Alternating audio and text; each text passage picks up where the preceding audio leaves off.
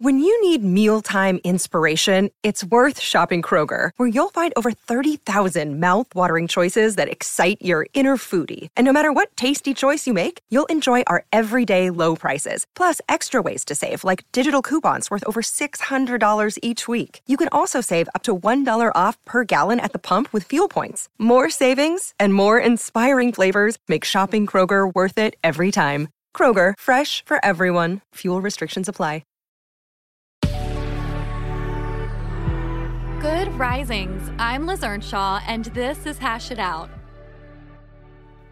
After a brief update yesterday on one of our listener dilemmas from last week, we are going to dive into the topic of this week.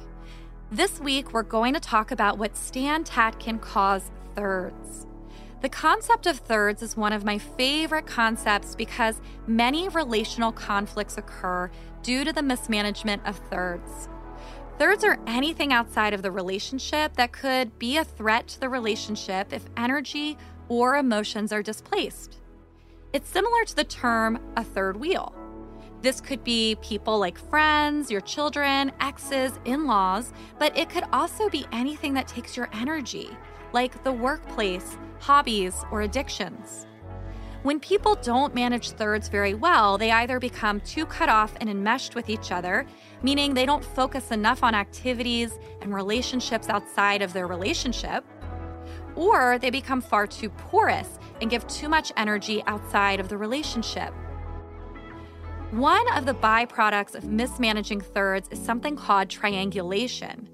This means that rather than sharing your feelings and concerns with the person directly, you bring it into a third person who then absorbs all of that energy for you. For example, Shelly is having an argument with her partner Dante. She is really mad at Dante, and rather than talk to him directly, she shuts down and withdraws. She hangs out with her friends and gossips about Dante, telling them all of the details of their arguments.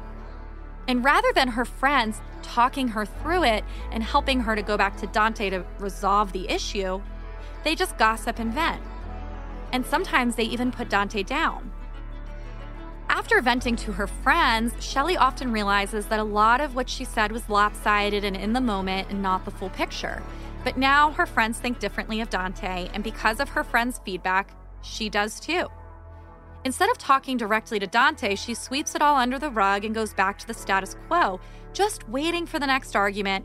And she can do this because her friends absorbed all of that energy so that Shelly never actually had to solve the problem directly.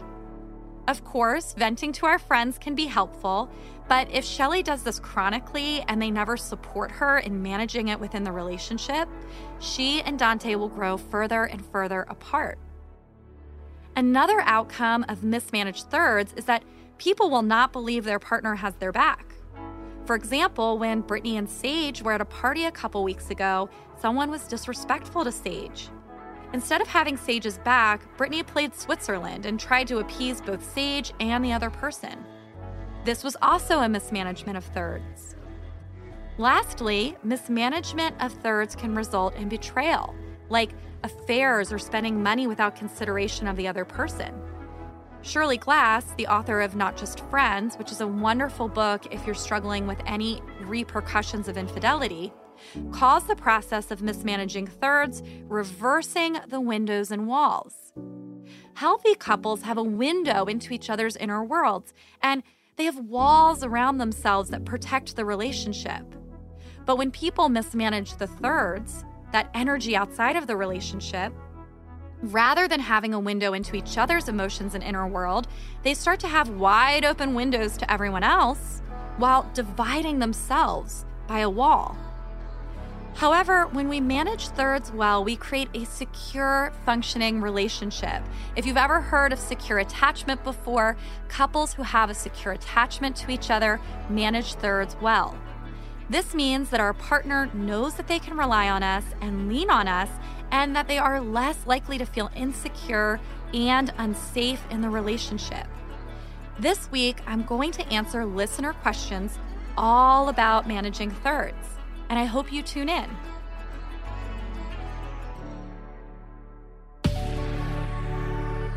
I'm Liz Earnshaw, and you can find me at Liz Listens on Instagram. Thank you for listening to Good Risings. If you enjoy this podcast, please let us know by leaving a review. We love hearing from you. Until next time, love on your loved ones, and when that gets hard, tune in to me to hash it out.